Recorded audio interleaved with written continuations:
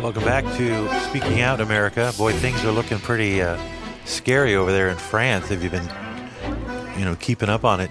All over something as simple as pensions. When you can retire. Over here, we don't get our money. We get some of it at 67 when we can draw on our Social Security. But they encourage you. Well, you can do it at 65, I think. But they encourage you to wait, and then that gives them a little extra time to keep your money, and that's it. And then we here in America know that you're not going to be living off your Social Security. That is not going to happen. You're a fool if you think that you are going to live off Social Security, especially unless you live a very, very how shall we say, frugal existence. And people are learning, and this is why it's such a tragedy to have this man in the White House who has, he and his feds have completely obliterated what was a stable financial environment just 2.5 years ago before COVID. And we would have recovered if we hadn't had the bad advice of a starstruck doctor and went into lockdown mode and destroyed our economy and everything else. We would have pulled out, I think, okay. The great American machine would have survived. But this is what happens when you run your life by emotions. And this is what happened in the Trump administration. Anyway, here is what's going on in France. And listen to everything that's going on. This is a guy by the name of Russ Cullen from Newsmax. This sounds pretty bad for France. France is, I think, the second most powerful economic power in Europe. It's either France, Germany's number one. I don't know if it's the UK or France, but needless to say, they are an important world power. Guys, real embarrassment for France with the postponement today, Friday, of the visit by King Charles III and Queen Consort Camilla to France, due to get underway on Sunday. It would have been an amazing occasion for Emmanuel Macron to showcase France, the first overseas visit by the King before his coronation. It would have been a real set-piece event for France and for the President Emmanuel Macron. But the recent situation with the deterioration in the security situation related to the pensions crisis, we are seeing an increase in the violence. We are seeing an increase in the number of the protests as well taking place related to France's pension reform. And another day of mass mobilisation scheduled for Tuesday the 28th, right in the middle of the King's visit. They were due to have a lavish state banquet in the Golden Palace of Versailles. That would have been a real jar. It would have been inappropriate, perhaps, for Emmanuel Macron to be dining in white tie with the King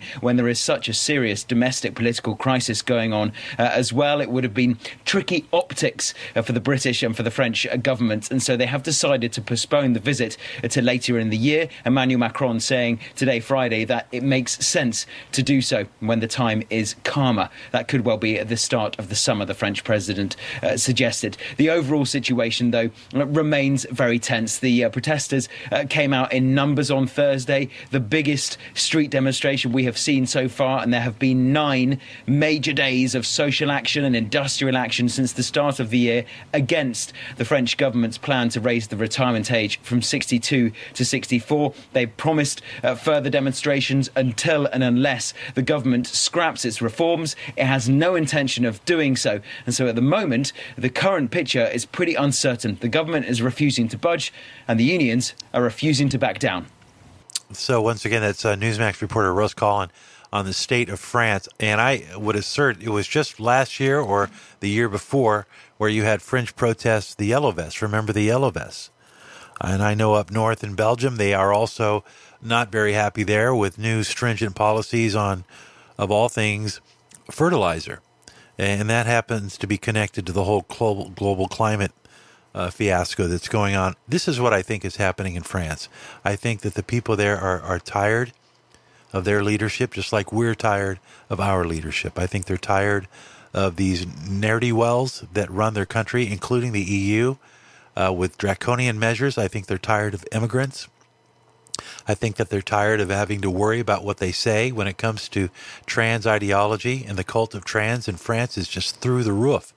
A couple of days ago, there were a couple of women teachers that were arrested and charged with hate crimes and sued by two LGBTQ organizations because they refused to respect someone's pronouns. And people on social media can be charged with a crime if it's deemed insightful to certain victim groups. So the people in France are living the totalitarian nightmare that their parents warned them about. This thing about the pushing back the retirement and when you can get your pensions, that's just the tip of the iceberg. Most people, the young people, they're not worried about their pensions right now. Older people are, for sure. But younger people under the age of 40 make up the bulk of the population of France. And I don't know if they're as upset about that as much as they're just upset in general at the fact that their government has turned into a totalitarian regime. I don't know how Macron got elected. So maybe somebody ought to look into their system. So it's not good for the people of France, and they're having to endure, like many in the West are having to endure, poor leadership. That's why we have of all the problems in the country that stem from our energy supply, everything that we do in our country is rooted in our access to energy. The cheaper the energy, the cheaper it is for us to execute whatever it is that we need to do. Drive, deliver, produce, everything is tied to the price of energy. So why the hell is our Secretary of Energy worried about gas stoves? Think about the idiocy of this. She's testifying before Congress the physics of gas stoves. Where is that stupid little thing? We are having an energy crisis. If you haven't noticed, over the past 2 weeks, gas prices are inching up again. Our president is over getting on his hands and knees begging the Saudis to release more oil so that they could keep the prices artificially low. We saw that. Remember, during the last elections, Biden went over and said, can you keep the gas prices low so that it won't bode well or bode against us during this 2022 race?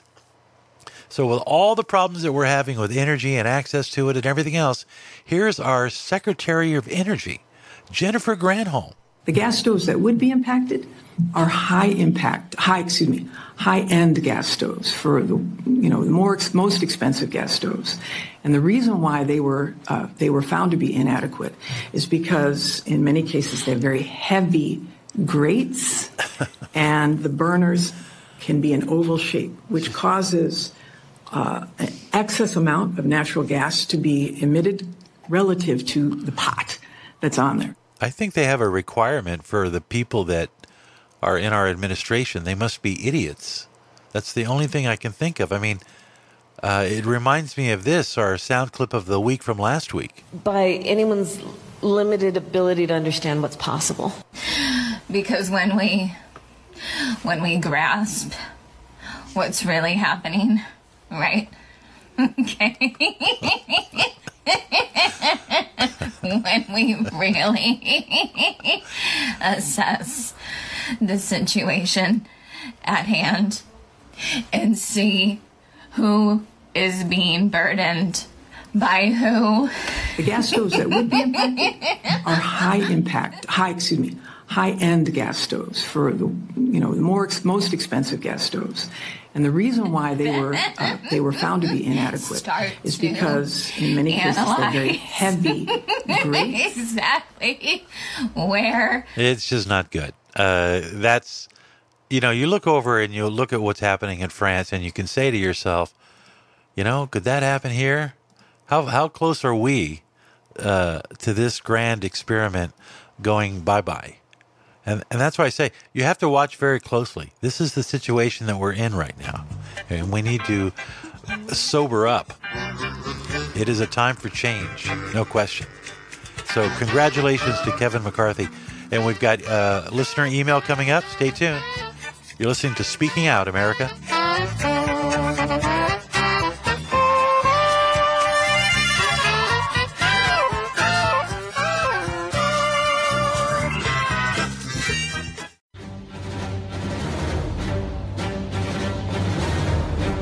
most people can objectively say about this potential indictment is that it's based on very little law and a lot of politics.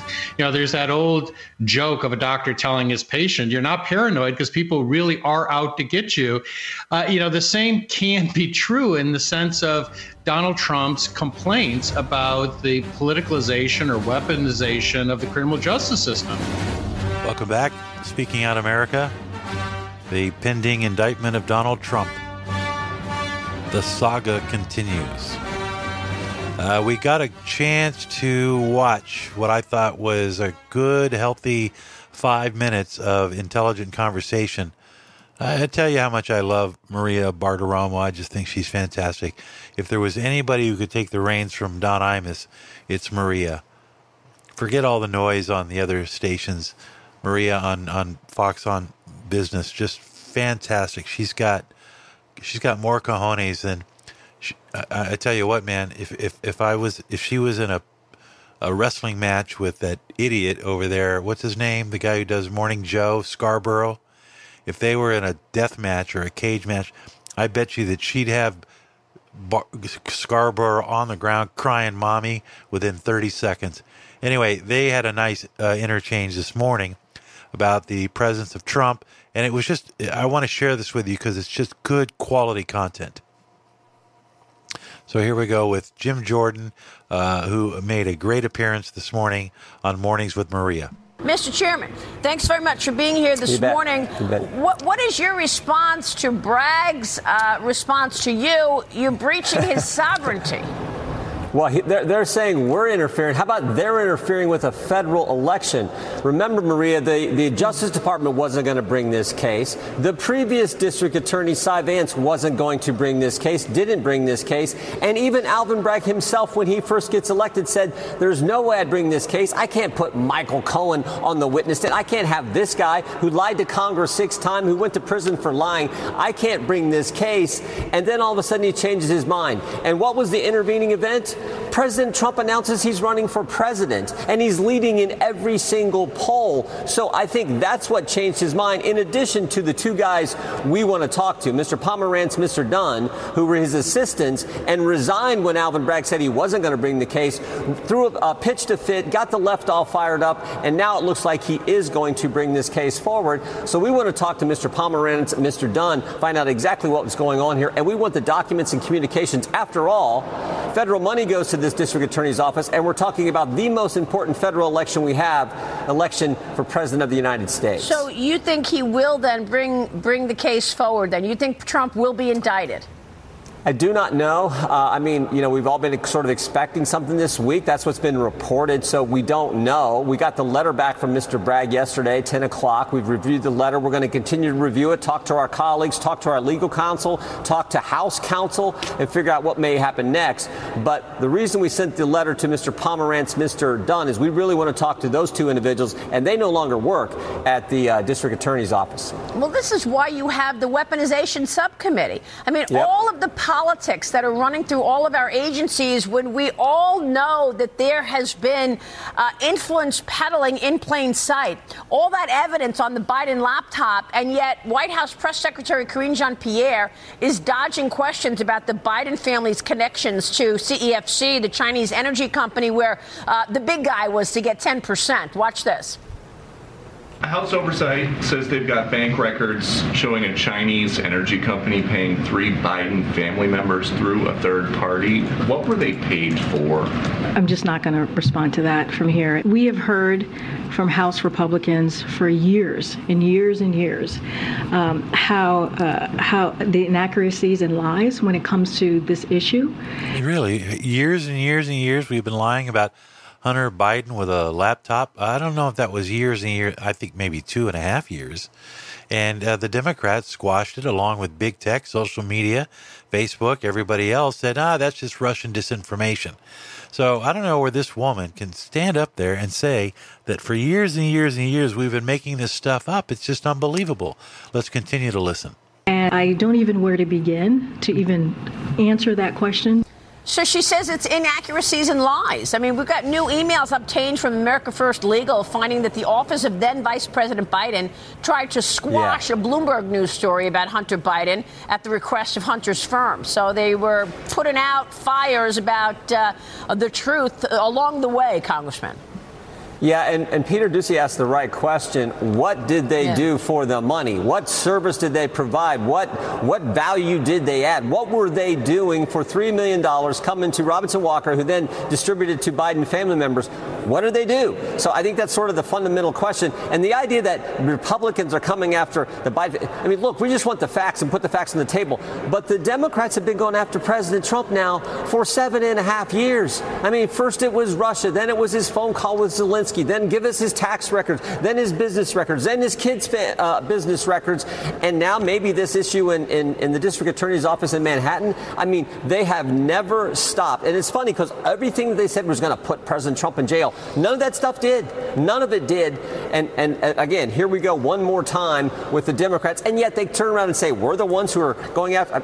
We just want to put the facts on the table. We want to ask that fundamental question. What did you do to get $3 million transferred through this guy to the Biden family members? And that's only one deal. James Comer told us there's 11 more deals. But do you think that the Manhattan DA is going after Trump because the Republicans are going after Hunter Biden's business deals? I think he's facing the left, the pressure from the left, and these two individuals who left and pitched the fit and made all the noise and wrote the book.